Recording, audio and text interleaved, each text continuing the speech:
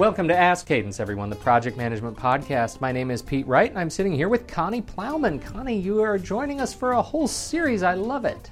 I love being a guest presenter here in podcasting. Thanks, Pete. It's fantastic. And the pressure is so much lower now that you can just come in and out as you please and share your wisdom with us. Well, you might get shortchanged on that, but I'll do my best. Well, so today it's just you and I feel like we've closed the door and we can really, tell all the old secrets.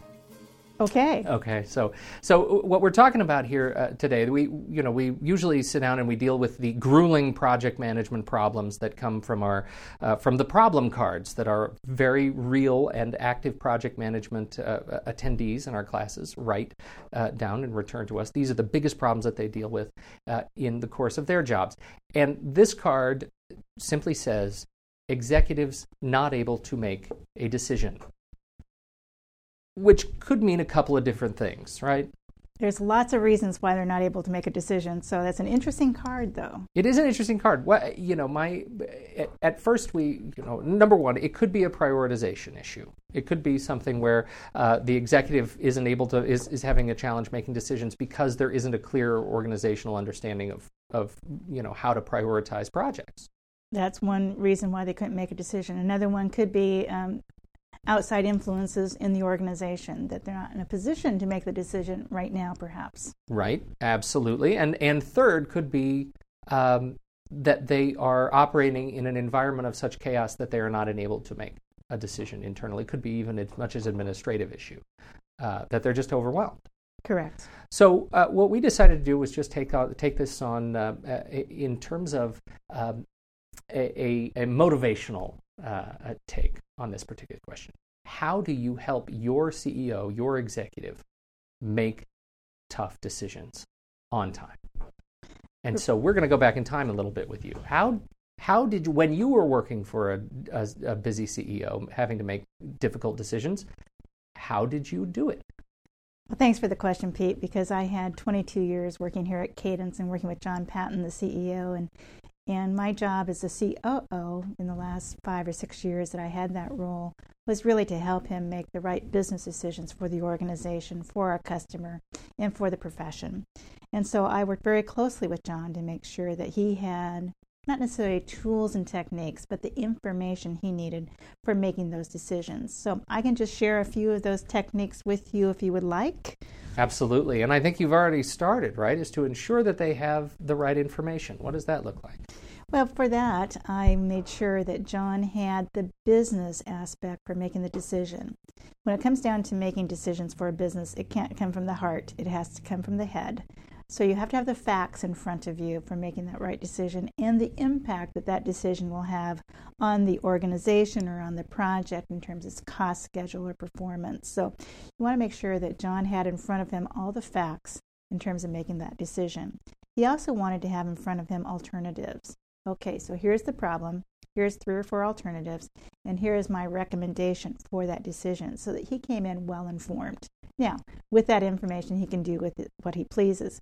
But the key thing was that he had all of the details, all of the facts that I had to outline for him clearly so that he could make a business decision either way. I like how you say that without all the facts, you either make an ill-informed decision or an emotional decision. Correct. Makes perfect sense to me. What else? Well, another key thing around that was the timing of this communication. Since he's a busy CEO, if he's standing in the middle of the airport, this is not a time to share with him the kinds of information that he needed to know for decision making unless it was urgent. So I was very selective as to when I shared that information with him in terms of how I shared it as well. In an email, it's one-way communication. My preference was to have a dialogue. Here at Cadence, we use Skype a great deal, and so we could Skype that communication, have a dialogue on this so he could ask me questions as opposed to me just sending him an email, here are the facts, please decide. Sometimes that was necessary when it was urgent, but our preference was to make those informed decisions with a mutual collection of information so that he could dialogue and ask more detail if needed. Okay, so we now have all the information. We have presented it in a way that is, easy for busy decision makers to make the right decision or to digest that information. What else? Well, I also like to look at the time as well. What is that? What do you mean by time? CEOs and decision makers are very, very busy. And so my urgency for this individual to make a decision versus their urgency are two different things. We are in two different worlds when it comes to time. I also recognize and appreciate and value that time is precious. And for the busy CEO to take time to answer my question or make the decision is time. And so I want to put in perspective, when you're making decisions, it's limited time that you have to use very wisely when you give your business case for this decision, and truly respect that time. And once a decision is made, it sticks. And I don't go back and say, well, why did we make that decision? Are you sure you want to Right. you don't want to rethink? So after John and I would make those decisions, and he would make that decision, I would put it in writing. Per our discussion today, this is a decision that was made. And it was very clear in writing then what that decision was. So as we were communicated to the rest of the organization, we would both stay on track with our thinking behind that decision and why we made the decision we did. But in the end, at the end of the day, it was his decision. But as a CEO, as a COO, my responsibility was to communicate that decision to the rest of the organization, because I was in charge of the day-to-day management and he was traveling. Mm-hmm. So I think it was crucial that the message that the CEO and the COO gave to the organization had to be aligned, had to be consistent, and we had to walk the talk. You know, the last piece of that, I feel like this last piece that we haven't really talked about is how you communicate the risk that comes with not making a decision. Part of what is implied in this problem card is that executives, they're not able to make a decision, is that there is a risk that comes with inaction. How do you address that? Well, depending on what the decision is targeted to do, I would be tying that risk. If we do not make this decision now or within the next 10 days or whatever that timing is, what is the impact to the organization? What is the impact to the project? And what, most importantly, is the impact to the people? Now, a decision could be that we don't do anything, but we have to accept the risk that goes along with not making a decision in terms of those three areas: the organization, the project, and the people. It sounds a lot like the Cadence problem-solving tool. It truly is. For those of people, our listeners that have been through the Cadence methodology course, there is a problem-solving tool that we use to say, what is the problem? In this case, what is the decision? What is the impact on cost, schedule, and performance? What are the recommendations? Or what is the alternatives and what is the recommendation? And as a leader, for me to help the CEO make the decision, that's exactly the tool that you use. We'll make sure to put a link to that tool. We offer it up on the website. We'll put a direct link to that tool in the notes for this episode. It is a very handy form to keep just taped up on the wall. Excellent. Now the question then back to you. You have now you've left Cadence. You unsuccessfully retired, and are now a leader in your own organization, a local community college here in Portland. And so in this new leadership role, have the tables turned? Do you find yourself really challenged to make these tough decisions? Yes, it's really interesting to be on the other side of the table now, where I am expected to make the decision, and people are looking to me for those decision making. So I turn it around. What are the facts? What are the details that I need?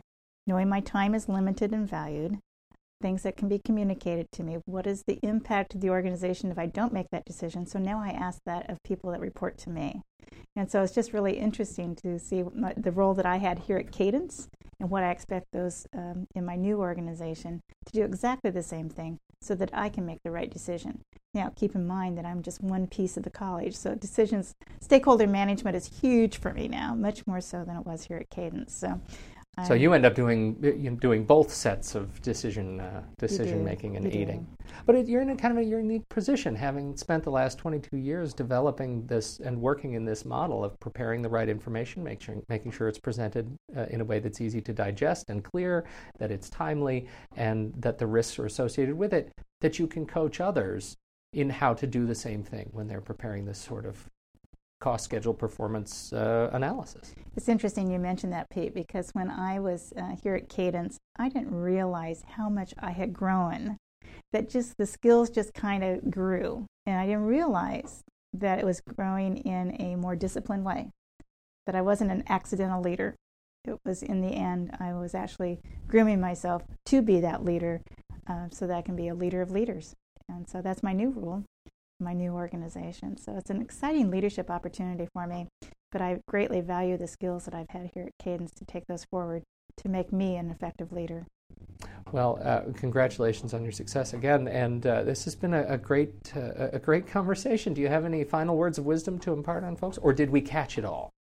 Well, I think it's really clear, no matter what you do, that you communicate clearly and concisely, because I don't like any gray areas, and that was one of the company cultures here at Cadence too. Was not everything was black and white, but indeed be consistent with your messaging. Be consistent across the organization, because you have to watch your words carefully as a leader, and much more so now than ever before for myself, is that people hang on to every word you say, and it's not how you say it, but what you say is super, super important. So I encourage people to watch their words closely, to watch their body language closely as well. The more you get into a leadership role, the more things are looked at. And so to be an effective leader, just watch yourself and be the right kind of leader that you were designed to be. Great words to end it on. Connie Plowman, thank you so much for your time today. Thanks, Pete. It's indeed a pleasure. If you are listening to this podcast on our website, make sure you click that little purple button that says iTunes. You can head over to iTunes, subscribe for free. You will automatically receive Ask Cadence, the project management podcast, every week. And make sure you don't miss a single episode. In the meantime, on behalf of Connie, my name is Pete Wright. Thank you so much for joining us, and we'll catch you next week on Ask Cadence, the project management podcast.